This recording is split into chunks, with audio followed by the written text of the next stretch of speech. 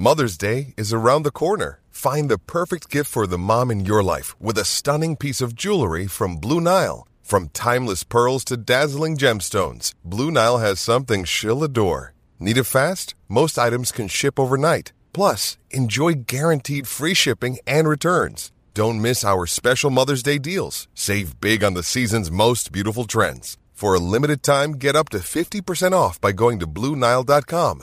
That's BlueNile.com. Welcome into The Verge, a show which covers the Baltimore Orioles minor leagues. The Verge is part of BSL Radio. Baltimore Sports and Life is dedicated to analysis and discussion on the Orioles, Baltimore Ravens, and the University of Maryland. The site has a team of writers providing coverage of those teams and houses live streaming content weekly. Join the conversations at the message board, like BSL on Facebook, and follow BSL on Twitter. Welcome to On the Verge. This is Zach Spedden, joined as always by my co-hosts, Bob Phelan and Nick Stevens. We have not been on the air in about a month, but we're back to you now because there is a lot of news in the Orioles minor league system to cover. From the players to be named later that were picked up in the Tommy Milone trade, which was completed back in August, but the players were just finalized last week. Baseball America has put out its top 10 prospect list. And we're also going to take the opportunity at the end of our show to discuss our next show, which is going to preview the 40-man roster decisions the Orioles are going to have to make to protect players from the upcoming Rule 5 draft. That detail will be later on, but first, a rundown of some other stories that have happened since we were last on the air. Starting with some bad news, Carter Balmer, the fifth-round pick in the 2020 draft, underwent Tommy John surgery at the end of October after pitching at the Orioles Instructional League in Sarasota. He was our 27th ranked prospect back in July. The timeline with the surgery means that Balmer is all but certain to miss the 2021 season. Hopefully, though, he's back on the mound sometime early in 2022, pitching in competitive game action. Brian Gonzalez, a former top pick with the Orioles, who was a minor league free agent after the 2020 campaign concluded, has departed the organization. He signed a minor league deal with the Colorado Rockies and will receive an invite to Major League Spring Training. And then one last item to note, Ryan Mountcastle, who really stepped up in a big way in his rookie season for the Orioles, earned one third-place Rookie of the Year vote, allowing him to finish 8th overall in American League Rookie of the Year voting. The award went to Mariners outfielder Kyle Lewis, who won it unanimously. Now, interestingly enough, Mountcastle finished the COVID-19 pandemic-shortened Major League season just short of the minimum threshold needed to expire his rookie eligibility. So he will actually go into 2021 with his rookie eligibility intact. So something to note as we get ready for next season. Before we get into the other topics on our show, I'm going to throw it over to Nick. Any thoughts on Balmer, Mountcastle, and Gonzalez?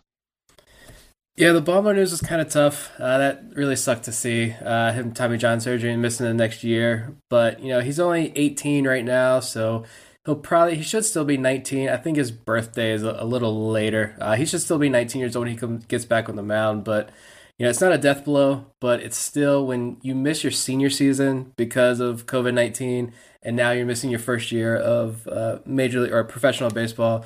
It's really putting him behind the eight ball a little bit, but hopefully he comes back strong. With Brian Gonzalez, that was the Orioles' top pick in 2014, third round pick, but they didn't have a first or second round pick that year. So the top three picks of that year, the 2014 draft class, were Brian Gonzalez, Pat Connaughton, and David Hess, who were all no longer in the organization. So unfortunate 2014 draft class, except for John Means and Tanner Scott still holding strong. But I really liked Gonzalez a lot when they converted him to the bullpen last year as a reliever, and he really succeeded in Double-A Bowie. He joined a guy, Christian Alvarado, another guy who was one of those minor league cuts of the Orioles. Both of them had a really solid seasons last year in Bowie out of the bullpen. But yeah, you got to imagine that I think Gonzalez was probably waiting to hear what other teams were going to offer him. And I think any team who offered him a chance to be a starting pitcher, he probably jumped at. And I imagine the Rockies were probably an organization that's going to give him an opportunity to start. Wish him the best of success out there. For Ryan Mountcastle, I would have gone Kyle Lewis as well. Watched more Mariners baseball, I think, this year than my entire life combined, and Kyle Lewis was a major reason why. Luis Robert was a fantastic player. He's going to be a great player for many years, I think, until Tony La Russa burns that organization down to the ground. But give props to all these guys. I think if you look at the list, AL and NL Rookie of the Year voting, Major League Baseball is in pretty good hands with some phenomenal young talents. Except my only beef with this list, and I know it's just an award that doesn't mean too much, but my only beef was Jared Walsh, an Angels rookie, finished ahead of Ryan Mountcastle. And I also watched a lot of Angels baseball, I guess because I like watching bad West Coast baseball, apparently, during the pandemic. But I have no idea who Jared Walsh is, so that's a terrible job by the voters there. But I guess I'm not going to be too upset about that, but maybe just mad enough that we're going to start the Ryan Mountcastle 2021 Rookie of the Year campaign now, since everybody loves campaigning and elections.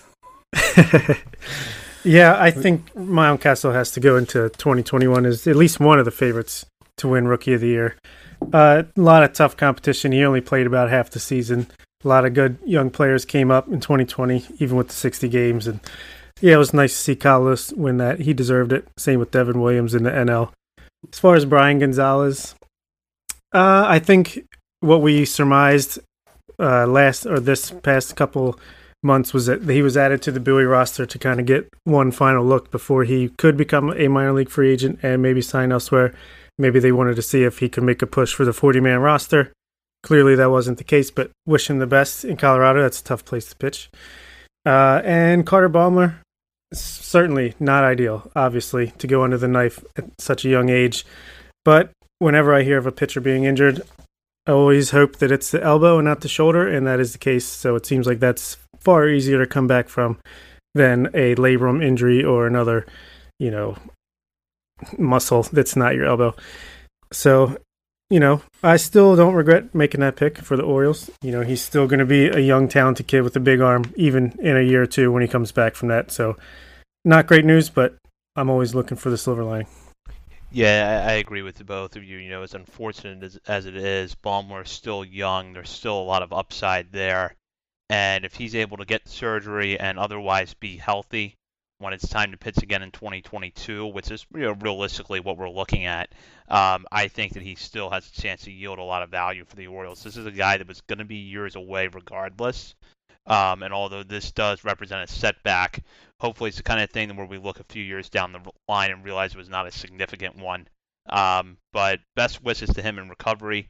Hope to see him back on the mound soon.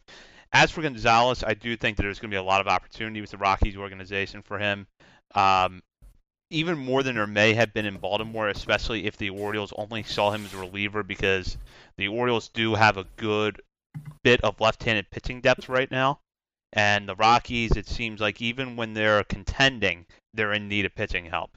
So there's probably some opportunities there for him in Mountcastle. I'm right there with you. Let's start campaigning for 2021 Rookie of the Year. You heard us talk endlessly about why he needed to be promoted, and now for the next 10 months you're going to hear us endlessly discuss why he needs to win American League Rookie of the Year. So have fun listening to us talk about that. In some other news, the Orioles did receive the two players to be named later in the Tommy Milone trade with the Braves that was made back at the end of August, but as with a lot of trades in 2020, the return was for players to be named later, and we now know who those players are. It's a pair of infielders in shortstop A.J. Graffanino, the son of former Major League infielder Tony Graffanino. Graffanino, regarded as a guy who's a very, very advanced middle infielder defensively, who could stick at shortstop, but has struggled with injuries. We're going to talk about that a little bit. And Greg Cullen, who has primarily played second base in the minor leagues, put together a solid season in 2019 at Low A Rome, batting .270 with a .794 OPS and 9 homers as a 22-year-old at Low A level. So I'll start with you, Bob, and mind you, before we get into this, that Milone went to the Braves and made 3 starts, struggling mightily before he went on the injured list, with left elbow inflammation. He's now a free agent. So, Bob, I'll start with you. What are your thoughts on the return for Milone? We got robbed. No. This was clearly a great trade by Mike Elias and the Orioles. I mean, in a vacuum, yeah, you're getting back two guys in the middle infield that are probably more fringe prospects, more depth utility guys. But when you think about you're getting from Malone, a guy you signed on a minor league contract who put together a handful of good starts for the Orioles and then blew his arm out. And it's just amazing to me how Elias took the infield depth that the Orioles had before he got the job from an extreme weakness into maybe not quite a strength, but definitely like really boosted that in the last 2 seasons. And we'll get to it in a little bit, but even Gunnar Henderson, his development, the last couple drafts we've focused on college bats, especially this past one up the middle of the infield, trading for a guy like Taron Vavra, Phil Nevin Jr., I forget his Tyler Nevin, and now these two guys. I mean, you have an influx of talent where you got to think at least a couple of these guys are going to break through and play a role in this team moving forward. Yeah, I like both of these guys. I honestly think, no disrespect to Tommy Milone, we all enjoyed watching him pitch his few outings. He was the leader in wins above replacement for the Orioles for a long time until I think Keegan Aiken ended up as the leader for the Orioles. But, I mean, the Braves could have, stocked up a couple concession stands with hot dog buns for Tommy Milone, and I think I'd be cool with that trade. This is great. Graffinino is another top 30 prospect that the Orioles got.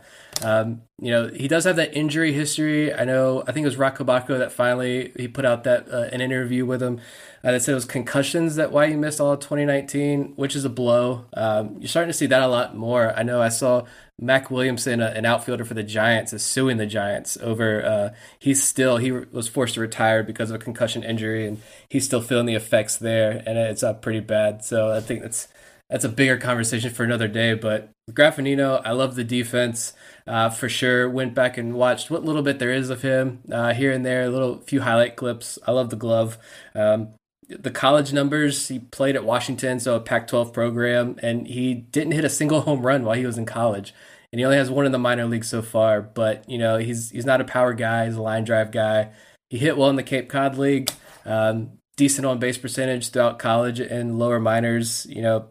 The high ground ball rate is probably a little bit alarming, but again, he hasn't played in 2 years, so I'm excited to see what the Orioles are able to do with him over the next year or two in the system. Again, when you give up Miguel Castro, Tommy Milone, and Michael Givens, and you get 4 new guys in the top 30 of your prospect list, which is one of the top farm systems in baseball, A+. A+ job. Yeah, and I should note that Graffinino, when he was with Atlanta, at the time of the trade, was ranked 23rd in the Braves system by MLB Pipeline. After coming over to Baltimore, he ranks 30th in the Orioles system, 1 spot behind the young left-hander Luis Ortiz. Now, I do know that MLB Pipeline is pretty high on the Orioles system, or at least it seems to be based on some of their coverage I've read. But it's still pretty telling that Graffinino goes from the Braves to the Orioles. He'd been 23rd with the Braves. Now it's going to be 30th with the Orioles. As Nick mentioned, Graffinino had just 1 game in 2019 at the high A level. So what do you guys expect for him? Do you think that this is someone that, provided he's healthy next year, you give a look at Bowie knowing that the glove is probably good enough for shortstop? Or I should go back and correct myself there. The Double-A level next year, because there's still a lot of open questions there. Would you put him at the Double-A level knowing that the glove could stick, or would you want to see him in high A a little bit more just to see how he's recovering and how the bat looks before considering a move up? I personally would stick him at Double-A to start. You can always move him down if you feel like you have to, but especially with guys like Kobe Mayo, Jordan Westberg, Servideo, all these guys will probably be in high A, low A area. I would think you want to get him, some pretty regular time, and I think maybe Double-A Bowie would be the place for that. Yeah, I think you might see him up a little higher just because he has that advanced college bat, and he is at least, he might not have been able to do a lot in 2019 with the concussions and the effects of that concussion, which sound pretty nasty. But I mean, he was probably at least able to work out this year. I mean, your dad is Tony Graffinino. He's probably been working out in 2020, so we'll see. And you've got the minor league spring training. Hopefully, again, all of this, we don't know what the 2021 season is going to look like. We don't know who the Orioles affiliates are going to be. I'm keeping receipts of everybody saying, can we just cut the Norfolk Tides? Because as a native of Norfolk, Virginia, can we stop that, all of you Maryland people? Love you all, but come on. No, we don't know what the minor leagues are going to look like, but I mean, yeah, Graffinino is another one of these glove first guys, and if the Orioles can work his bat a little bit, and he can kind of lift that ball a little more, become more of a, not necessarily a power hitter, but continue to hit the ball against more advanced pitching, then you got a pretty decent player here, I think. Yeah, I think this might be someone the Orioles do push a little bit. You obviously want to see how he looks coming off the concussions, and then having missed the 2020 season, as you know, every prospect's going to face that issue to a certain extent. But I do think the Orioles might push him a little bit and give him a look at Double-A. I wanted to note this about Cullen just because I found it interesting. Back in January, Eric Lonahan and Kylie McDaniel over at Fangraphs put together the Braves' top 27 prospect list. Cullen was mentioned in the other prospects of note section. And here's a blurb that they wrote on him. Cullen has pretty strong exit velo data but was old for the level. Presumably they're referring to his 2019 season at Rome, which I mentioned earlier. He was 22 that year. So I know with the Orioles, we're not going to learn about a lot of the data that they look at, especially when they're judging players from outside the organization. But it does feel like that exit velo is something that we come back to a lot with players that have been brought into the system. And what I'm wondering, and I'm curious to get your thoughts on this, is do the Orioles look at that data and think that maybe they can tap into a little bit more power with Cullen? Yeah, you mentioned that. I was thinking about last year, the Rule 5 draft, the minor league phase of the Rule 5 draft, they took a guy, Cespedes. I can't remember his first name. I want to say Chris. Cespedes. He was like a teenage international prospect. I can't remember which organization the Orioles grabbed him from, but I remember after the Rule 5 draft, I think it was Fangraphs that noted he had, of all the players selected in the Rule 5 draft, he had the highest exit velos. So yeah, that's definitely something that the Orioles are looking at. If he's a younger guy, Cullen's not one of those younger guys, but he can hit the ball hard. Maybe there's something there. I'll shout out TalkingChop.com. When I was looking up some stuff about Cullen, is the SB Nation, the Atlanta Braves SB Nation site. They have a really good group of minor league writers that cover the Braves minor league system, and they're big fans of Greg Cullen. When he was with their organization, they kind of described him as shorter stature, but a second baseman, a true second baseman who has a loud like pre-pitch noise at the plate, but they say he does everything well enough that he doesn't really have any holes in his game. He's really solid across the board, which is good to see. You might not have that standout tool, but if you're average across the board, then it's depth. And like we mentioned earlier, you're growing that middle infield depth, which is what the Orioles need. And if you look at his numbers, I mean, he was a machine in college at Niagara, which, you know, is kind of lower mid-major college baseball, but still in the lower levels of the minors with the Braves, I mean, he's hitting 273 with an on-base percentage of close to 400 in his career. So, I mean, that's pretty solid. Yeah, and Locked On Orioles had a pretty good episode today with his coach from Niagara. So if anyone's interested in learning more about his college career, then definitely check that out. But yeah, he seems like a poor man's Terrin Vavra, perhaps, a left-handed hitting second baseman. But I do love that the Orioles are targeting exit velocity. Nothing wrong with people that can hit the ball hard. And I think I saw tweeted out that Heston Kjerstad had like the fourth best exit velocity in college last year. So that's another example. I know Jordan Westberg had gotten some shouts about his exit velocity at the time he was drafted. So something SIG's model is pointing out is SEC college hitters that have high exit velocities, and I guess Cullen fits that mold. Yeah, Cullen does kind of intrigue me a little bit because you're looking at someone who is stuck at second base so far in his professional career. Nick mentioned the stats, or I'm looking at his baseball reference listing. He's listed at 5'10", 190, but left side, hits from the left side, plays second base. If you get any sort of power there, I think that really makes him an interesting prospect going forward. I guess the question that I have is if the Orioles, and this is something that's probably going to be answered down the line, is if they look to add to his versatility a little bit, or if they continue to stick him at second base full time and see what he can contribute. Yeah, I look at all of the guys that the Orioles cut their the list of minor league free agents. I'm looking up Baseball America's list right now to remind myself. Yeah, Orioles cut 16 guys a couple of weeks ago, and a lot of them were middle infielders like Malquin Canelo.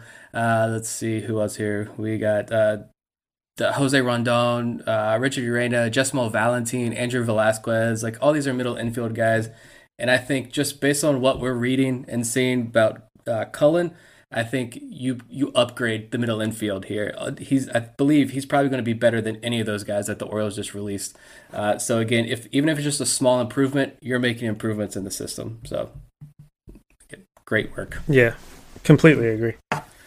Yeah, and I think we're really seeing with the middle infield depth where they're really stacking it from the bottom up, because in all of our talk tonight about the middle infield, we haven't even mentioned Adam Hall, who, when we thought we were going to have a 2020 minor league season, looks like a guy that with a good year at high A could be knocking on the door of the top 10 list going into 2021. As it is now, I think he's going to fall short of that, but you have him in there. You have Terrin Vavra in that mix, Jordan Westburg, Anthony Servideo, Rylan Bannon, who I wrote about over at BaltimoreSportsAndLife.com earlier this week. And if he's not taking the Rule 5 draft, you still have Mason McCoy around. So this is they're really stacking the middle infield depth, and I'm curious to see how that's going to play out. And I think that given that they've had a little bit of a revolving door at the major league level over the last few years, other than with Alberto at second, I feel like those days might be over soon, because I think that they're stockpiling enough talent that you know that not all of these players are going to work out. But if just one or two of them materialize into solid major leaguers and can hold down the position every day, that's a win. Absolutely. And you can't forget that game changer Richie Martin coming off the disabled list or injured list coming into next year. Yeah, that's true. Although I will say, we joke around about Richie Martin, but I would have rather watched him play shortstop than Pat Valaika this year. So absolutely. I kept that in mind a lot when Richie Martin was out. Yeah, we can't have Iglesias at shortstop, so we had Pat Valaika. Love the bat, but the glove, that probably hurt the Orioles in a lot of cases. Yeah, he's known as Pat the Bat, not Pat the Glove. Yes. Yeah, I'm anxious to see now. We always make jokes also about, the Orioles not going after pitching at the top of the draft. I'm wondering what are Orioles fans' thoughts going to be when we draft Matt McClay, the shortstop out of UCLA, who's one of the top-ranked infielders. We got another shortstop to the system. But I did tweet this out a while ago. I think after it was announced that the Orioles have the fifth pick in next year's draft. They've had the fifth pick in two other drafts, and it was a Matt Hobgood and a Matt Wieters. So we got to keep the tradition going with another Matt. Yeah, keep the streak going. Cal would be proud. Yes. So we had the first major top 10 prospects list of the offseason drop just this week, right? Baseball America put out their list. This may come as a surprise to most of you, but Adley Rutschman ranks number 1. Grayson Rodriguez 2, DL Hall 3. The list was written up by John Mioli, whose work you've also seen a lot over at the Baltimore Sun. John did a good job on that. We're going to look at some of these players individually in a minute, but I will say that what John put together, first off, comes pretty close to the list we put together back in July with some exceptions. We're probably going to update that in the next few months. The biggest difference is that we had Austin Hayes on there, who has since graduated. But otherwise, there's really not a lot of turnover on this list from prior years, because we didn't have the 2020 minor league season. Mountcastle fell just short of graduating, as I mentioned earlier in the show. Dean Kramer and Keegan Aiken also fell just short of graduating. So if you looked at the lists side by side, other than Heston Kjerstad, who ranks 4th, there aren't a lot of differences, but it also owes a lot to the products of circumstances we were dealing with in 2020. So before we start getting the individual players, I'll start with you, Nick. What were your thoughts on the list? Like you said, pretty similar to ours, I think. But, I mean, I'm not going to toot our own horn there. I think if you look at any Orioles top 10 list, at least, they're going to look pretty similar here. I think, I think it was a little safer on the back end of the list. When they had, I believe he has Keegan Aiken as the number 10 prospect on that list. I think that's a pretty safe pick, and just because he pitched at the major league level last year and was successful, he exceeded my expectations last year. And I've always I believe, been a little bit higher on Aiken than most. But, again, we didn't get to watch any of these guys this year. The beat writers didn't get to watch any of these guys this year. So, John Muley does great work with prospect work and prospect talk, but he's also getting a lot of the information is just stuff that the team is feeding him. And that's true for every team and every beat writer across the league. Maybe unless you're the Mariners, who just broadcast everything on their Twitter account. Lucky to be a Mariners fan right now. But we just don't have a lot of information. So I think putting Aiken at 10 was a safe bet. But other than that, I mean, it's pretty standard list, I think. Yeah, I mean, it's a predictable list. It's nothing fancy about it. But when you look at between the Baseball America portion and then the MLB list, or the little rundown that they did, if you combine those, it's pretty exciting, just the development that seems to have gone on this year, even if the list looks the same as or similar as the year before. You have Ryan Mountcastle came up, performed better than anyone could have expected. Seems like Grayson Rodriguez and DL Hall are sitting in the upper 90s with their fastballs. Rutschman is doing everything he's supposed to do. Gunnar Henderson looks like a breakout. I think MLB Pipeline said that if there was a season, he might have leapfrogged some people, so that's pretty cool. But yeah, I think towards the bottom, you saw Kramer and Aiken come up and perform pretty well. So that's why they just round out the list. I might have made a little more of a daring move if it was up to me, but he knows more than I do. Yeah, just to compare it, we had Keegan Aiken at 14th back in July. We're probably still a couple months away from updating our list, but I personally wouldn't be shocked if Aiken ranks a little bit higher going into next year. Sitting just outside of our top 10 was Jordan Westberg, the first-round Comp A pick this year. Would you guys stick with that? Would you go Westberg over Aiken in a list if you had to put one together right now? I would, personally. And even after hearing what little reports we did get out of Bowie's camp, it seems like or the fall instructional, seemed like he might have had one of the most impressive camps of anybody. So, yeah, I think you got to stick with the athlete with the exit velocity that can play shortstop, but at least second or third base long term. Yeah, and I think our list that Dr. Stephen Loftus, friend of the pod, helped us with, I think we ranked our list a lot more on like ceiling. So you're talking about Keegan Aiken does have a pretty decent floor, but I mean when you're talking about where these prospects could eventually reach, I definitely like Jordan Westberg. He's actually, the more I read about him, this little tidbits of information we do get, he's climbing higher and higher on my list of guys that I'm really excited to watch for next year. And Baseball America, that's saying that I imagine John Muley was the same one that put this together as well. Yeah, he was, looking at it now. He named Jordan Westberg the best athlete and best defensive infielder in the Orioles system. So I think that's high praise for, again, another SEC bet. So. Yeah, and really high praise, I think, when you consider there are some guys in the system, Mason McCoy being one of them, who rate really high defensively. So that's certainly encouraging. Wanted to talk about Gunnar Henderson for a minute. He ranks 6th on this list. With just a few more at-bats for Ryan Mountcastle at the Major League level, he would have moved up a spot and ranked 5th, which is impressive for a guy with so little professional experience so far. Most of the reports that we were hearing out of Bowie, and then again down in Sarasota about Henderson, were overwhelmingly positive. And I feel like one of the benefits that he had, one small silver lining that came from the minor league season getting canceled, was that he had the opportunity to play with a lot of position players that would have been above him in the minor leagues had the traditional season unfolded. And he was facing a lot of pitchers who were more advanced than the pitchers he would have faced in Aberdeen or Delmarva, which is likely where he would have played last year. It probably would have been one of those two levels. Do you guys have big expectations for him in 2021 just because of the amount of development time he was able to get in 2020?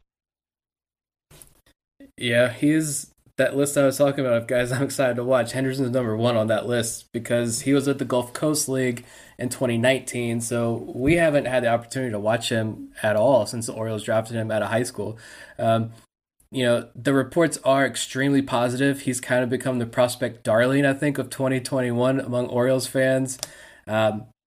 Reading this report, you've got, this is Orioles from MLB.com says, describing Gunnar Henderson, sorry.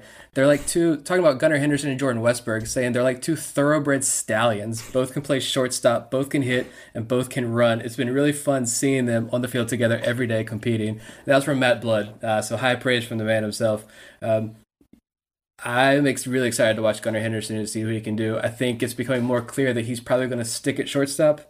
And like you mentioned, he's up there facing Grayson Rodriguez, DL Hall. He's facing those major league guys. So even if he is facing, like a Brandon Klein has a lot of major league experience. And Gunnar Henderson was a teenager and with Gulf Coast League experience. So that's a big challenge for him. And I think it was today on Masson, they had an article where he said for that first month or so of Instructs, Henderson looked pretty out of place. But that was good because he finished really strong. So clearly he made a lot of improvements. And yeah, number one most excited prospect to watch next year.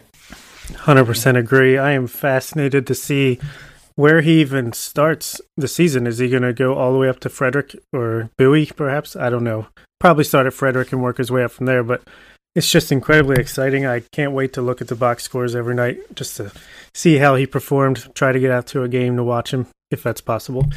Yeah, it's incredibly exciting that he's up there with the guys like Adley Rutschman and Gunnar Henderson are like within the same sentence of people that stood out during these camps. It's just what we hoped for when we saw that he was drafted in the compensatory round last year.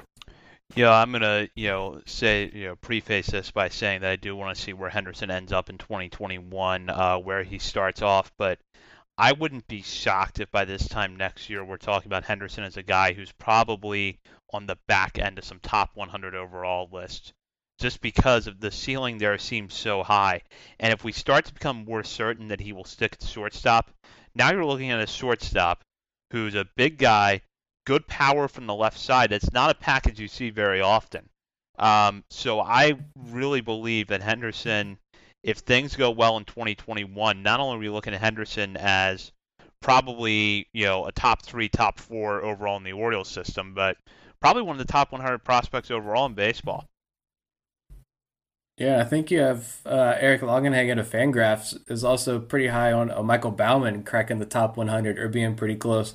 So, yeah, this Orioles system as a whole, I mean, it's getting bigger and better every few weeks, it seems like. There's still another player to be named later floating around out there. So maybe another top 30 prospect joins the fray. But, yeah, I mean, there's a lot of talk about one of my bigger pet peeves now is becoming this narrative of the Orioles' lack of middle infielders. And it might be true at the upper levels of the minors, but that's becoming a real strength of this team. And like you mentioned, we haven't even talked about Adam Hall. And this is a guy who's probably a second baseman as he moves up the ranks. Very athletic, super speedy on the base paths, pretty good defense at second base. We're not even talking about him anymore. And this is a guy who's probably top 30 on a number of teams' lists. So I think that tells you about the state of the franchise right now. Yeah, and Nick, to your point, I don't even know, I agree with you. I'm tired of that narrative too, and I don't even know that it holds true that it's not strong at the top levels of the system anymore. Because right now, you stand a strong possibility that we go into 2021 with Hanser Alberto at second and Jose Iglesias at short at the major league level. And then basically from there down to the major league bench, then to AAA and AA, you're going to have Yolmer Sanchez, who was just picked up from the White Sox on a waiver claim, will probably fit into that picture somewhere as a reserve option, at the very least at the major league level. As Bob mentioned earlier, you're going to have Richie Martin coming back. You're going to have Ryland Bannon likely at AAA. Mason McCoy should likely be at AAA. Terran Vavra is a guy that could get the bump up to AA. So really, and then Caden Grenier, I know there's a guy that a lot of Orioles fans have prospect fatigue on, but he's still in the system, and you still get strong reports on his glove. He'll probably be in the higher minor leagues next year. So I don't even know that the notion that the middle infield depth is bad at the top of the system holds true anymore. Yeah, there might not be like that big standout prospect that is at second, short, or third in the upper minors, but the depth is there, and the possibility is there for a year or two that we do have that guy. Yeah, so I definitely think the middle infield improving in the Orioles system. We've talked about that a lot on this episode, but Gunnar Henderson is a big part of that, and I think we're all excited to see him in 2021. I did want to touch on Mike Baumann for a minute. He ranked 8th overall on Baseball America's list. One thing that I found interesting, though, was that in the projected 2024 lineup that John Meoli put together, he had Baumann as a closer. Now, I know that we have heard talk of Baumann possibly shifting to the bullpen at some point. My expectation is that he's going to be given a lot of opportunities as a starter at the major league level before the Orioles make that move, if they ever do. But do either one of you see that as a possibility that Baumann maybe is that lights out late inning guy at some point in the next 3 or 4 years? I mean, when you watch him pitch, you can definitely see it. He's a tall guy. He's like 6'4", 6'5", well over 200 pounds. A big, stocky righty who throws it hard, and he can hold that velocity. I remember that no-hitter he threw with Bowie last year. A phenomenal year last year with Bowie. He held that velocity. I think he was still throwing 95, 96 when he was getting that last out of the game. And that was a 9-inning game, not a minor league doubleheader. 7th inning, 7-inning no-hitter. That was a true no-hitter he threw. He also did throw a 7-inning no-hitter as well, though. But you watch him pitch, and you definitely think, yeah, if you put him out there for 1 inning, is he throwing 97, 98 miles an hour? John Meoli rated his slider as the best slider in the system, so fastball slider guy, closer. But also, like, if things get shaky in the 8th inning and there's 1 out and guys get on base, can he give you 5 outs? For sure. But, I think when you look at Norfolk's starting rotation next year, whoever the AAA affiliate is next year, or whatever we call AAA next year, that rotation is going to be pretty stacked, and I think Baumann's going to be part of that. That injury is going to hold him back as well. So maybe if we see him at the major league level, maybe at the end of next year, best case scenario, the last few weeks, and maybe the Orioles try him out in the bullpen then, just to get his feet wet, and maybe he excels. And now you've got another Hunter Harvey type situation on our hands where you just say, let's just keep him in the bullpen and see what happens. Yeah, I can definitely see where Meoli's coming from with that projection. I mean, the starting rotation has the potential to be pretty crowded between John Means, Grayson Rodriguez, D.L. Hall, Dean Kramer, Keegan Aiken, and a bunch of other guys that we've talked about. But I think, like you said, you got to give him every chance to make it as a starter before you shift him into the bullpen. But it is nice to have that in your back pocket. I still have faith that he'll be a starter. I think he's going to be a starter. I'm pretty high on Baumann, as long as he can recover pretty quickly from this injury he had. So one guy who I know we're going to be talking about a lot in our next show when we talk about players that are going to be protected from the Rule 5 drafts, because this guy is a lock to get protection this offseason. That's Yusniel Diaz, who ranked between Henderson and Baumann on the list, coming in 7th overall.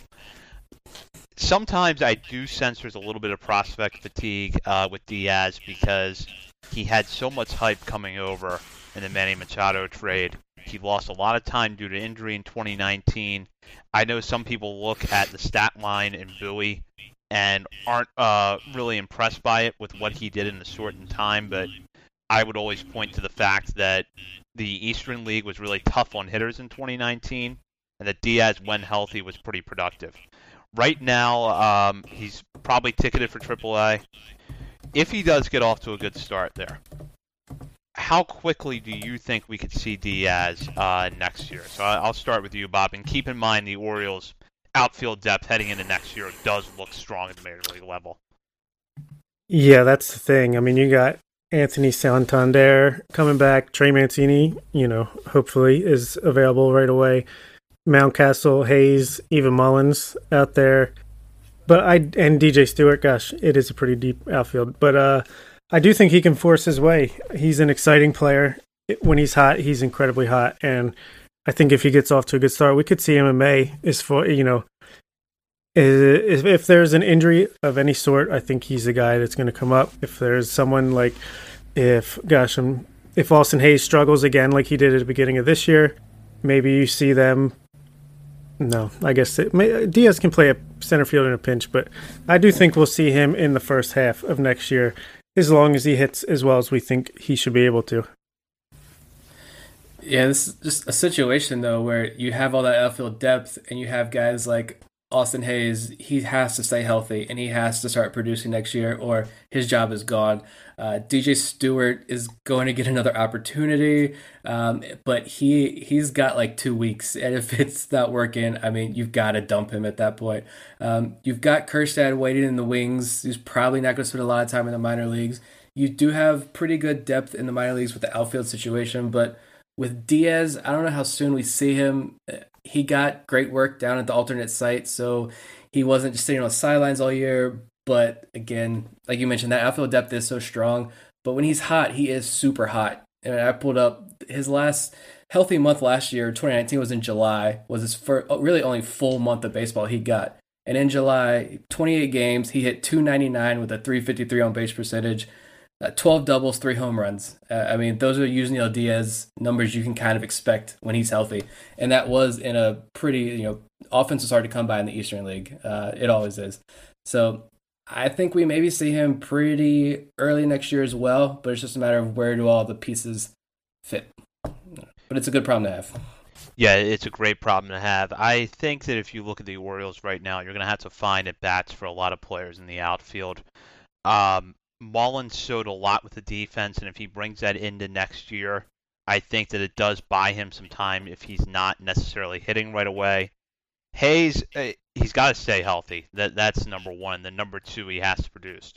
Based on what we saw at the end of the 2020 season after he came off the injured list, I hold a little bit more hope for him going into next year. Santander, I think now proved that he is nothing else, is a solid major league regular. So the Orioles do have good depth there, but I think that Diaz, if he's healthy, and if the Orioles either need to go to someone to fill in for an injury, or if someone like Stewart or Hayes struggles, or if Mullins struggles, he's going to step up and probably be there maybe, I'd say the earliest June 1st, but then no later than August 1st. I think it's going to be somewhere in that stretch. I will point out, too, that if you go to our Twitter, at BSL on the Verge, there is a video of Diaz throwing someone out at second base from the right field warning track in a Bowie at Harrisburg game from 2019, right, Nick? Yeah, I think that was a 2019 game. We hadn't had a whole lot of content on the Twitter page, so I was prepping for the show. I was like, let's put some Yusniel Diaz content out there. And, every time I watch that clip, I think, hey, the arm in a short right field of Camden Yards would look really good.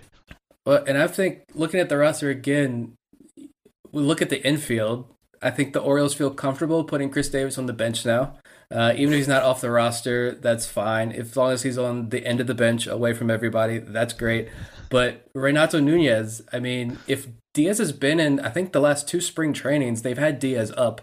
And he was really hot in 2019 spring training, where I know a lot of people said he should crack the roster, but he didn't. He went to Bowie all year that year. Maybe if you keep Nunez, I know he's one of the hotly debated topics of does he stay or does he go. If you keep Nunez around, bring Diaz into spring training, and if Diaz is a really hot spring training, maybe you say, all right, let's trade Nunez for some international dollars or whatever. Put Mountcastle or Mancini first base DH. It seems like Mancini's pretty healthy and progressing pretty well. Again, how will COVID impact that? I think that's the bigger issue there, but you take Nunez out of the equation, then you can have Diaz in the lineup out there in right field. You got a spot open up there. So. You're going to take the Gold Glove finalist Santander out of right field? How could you do that? No, I'm sure he could be a Gold Glove finalist and left as well. So I want to, before we wrap up our discussion on the Baseball America's Top 10 list, I want to focus on pitching. And since the three of us have discussed Dean Kramer and Keegan Aiken a lot this year, I thought we should actually get the time to discuss Grayson Rodriguez and DL Hall. Basically the consensus 2 or 3 prospects in the system. John Mioli put Grayson Rodriguez second, followed by DL Hall third, which is how most lists generally shake out with those guys. We didn't get to see either one of them pitch in a game in 2020, but the reports we've heard, both at Bowie and then again down in Sarasota, were really positive with both of these guys. And it's easy to imagine right now that Hall probably pitches at Double-A next year. Rodriguez would have pitched at high A had we had a 2020 minor league season, but in 2021 maybe he makes a bump. I'll to Double A. I'll start with you, Bob. Even though they've lost some development time this year, what are your expectations for Hall and Rodriguez? Are they still high based on what we're hearing out of Bowie and then again Sarasota?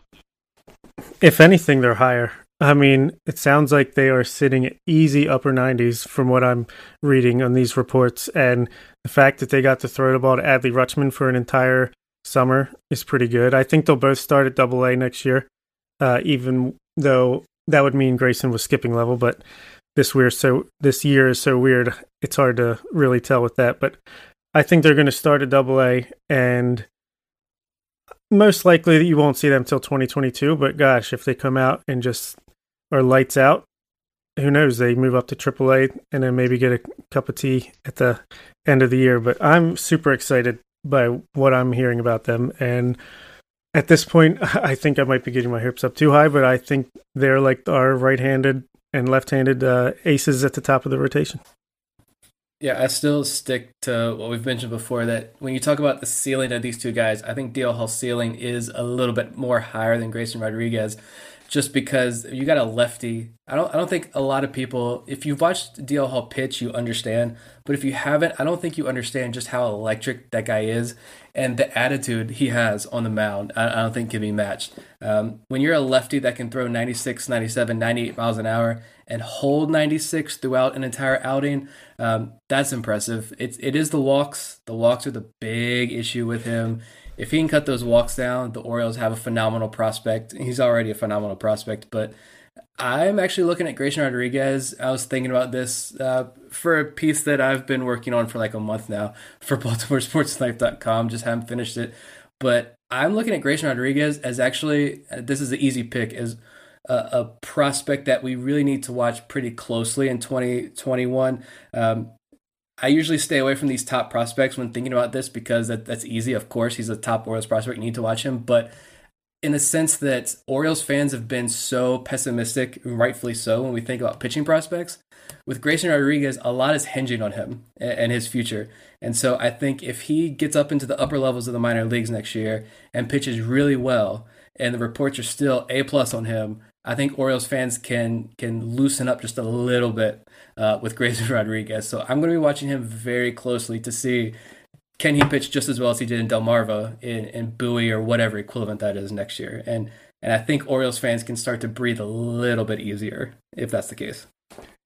Yeah, and understandably, if you've been following the Orioles, I think even just for the last 5 years, but certainly for those of us who have been following them longer than that, we know the time in and time out frustrations with watching this organization try to develop pitching prospects, especially in the starting rotation.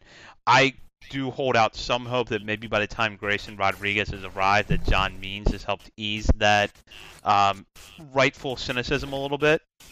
But I think that Rodriguez and Hall are two guys that really have a chance to turn around the long trend we've had of the Orioles not being able to develop pitching prospects. I saw this comparison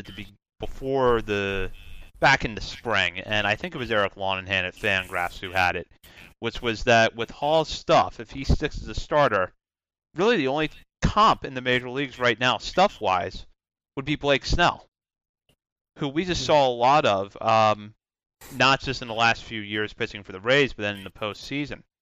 If you have a Blake Snell-type starter at the top of your rotation, that is a huge boost to your rebuild.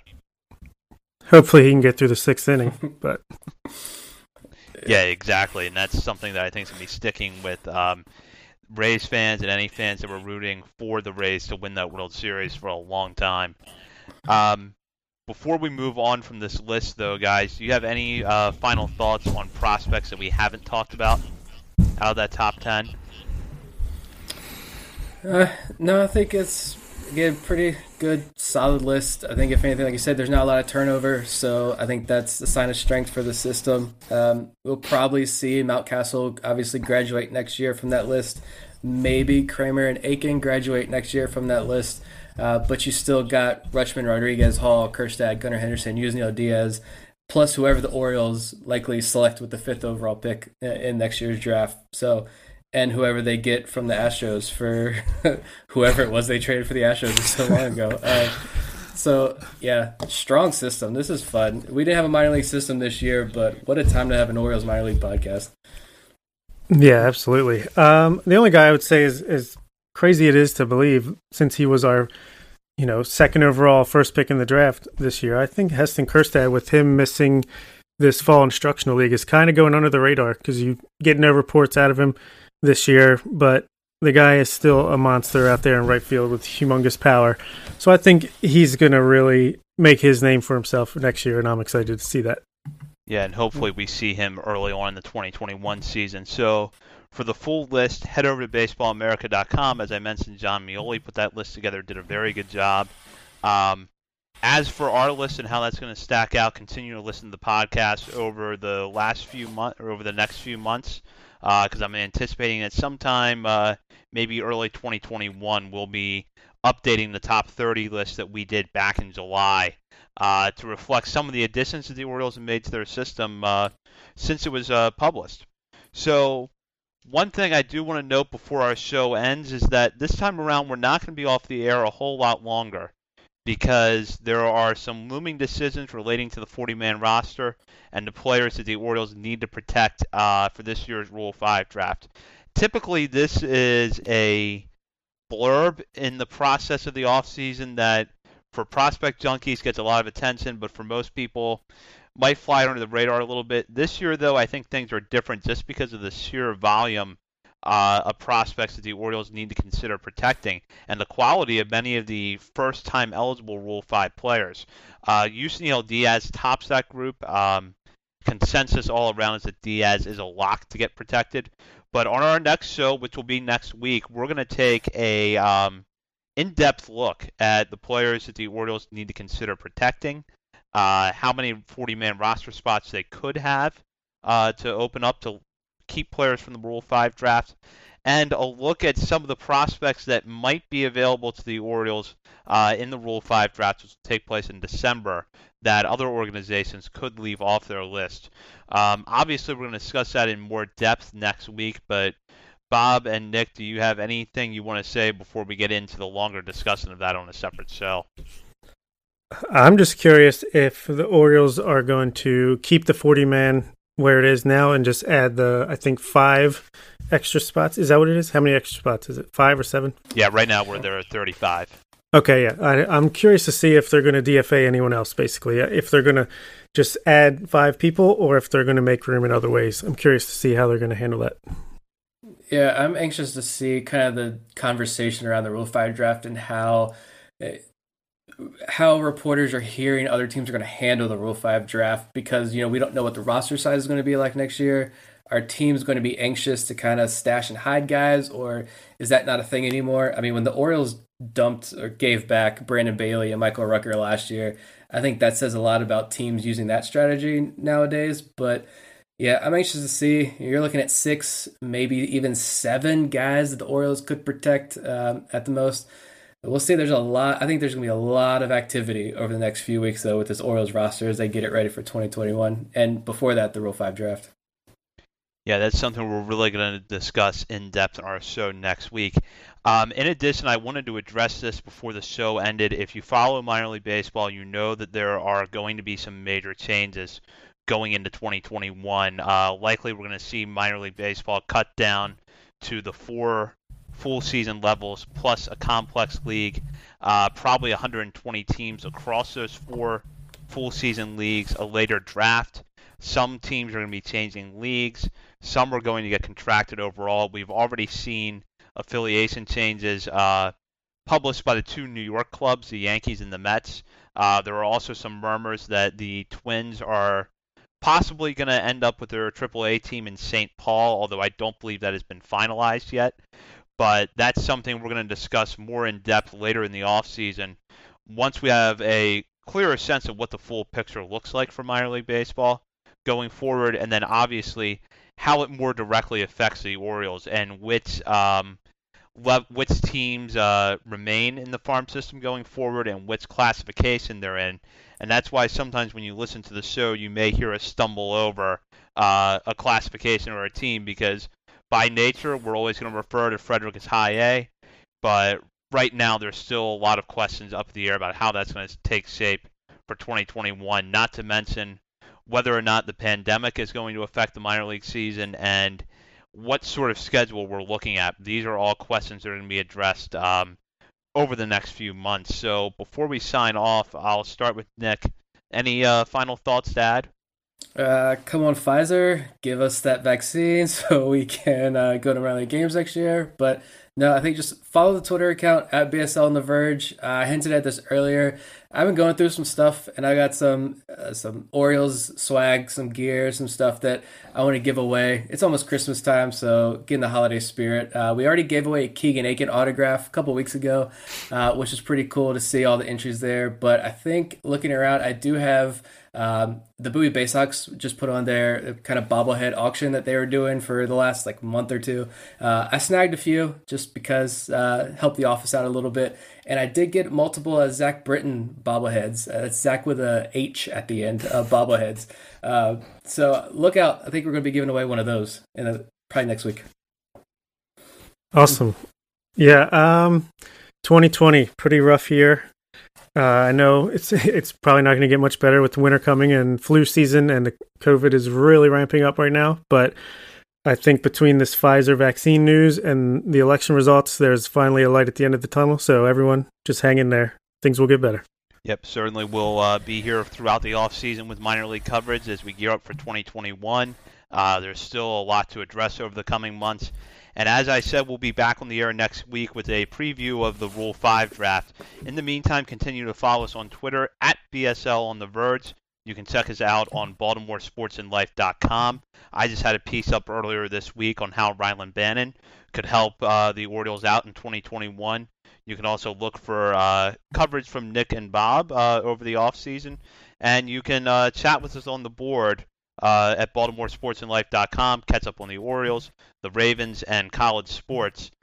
So continue to check in with us, and thank you for listening to this episode of On the Verge. For Nick Stevens and Bob Phelan, this has been Zach Spedden. Thanks for listening.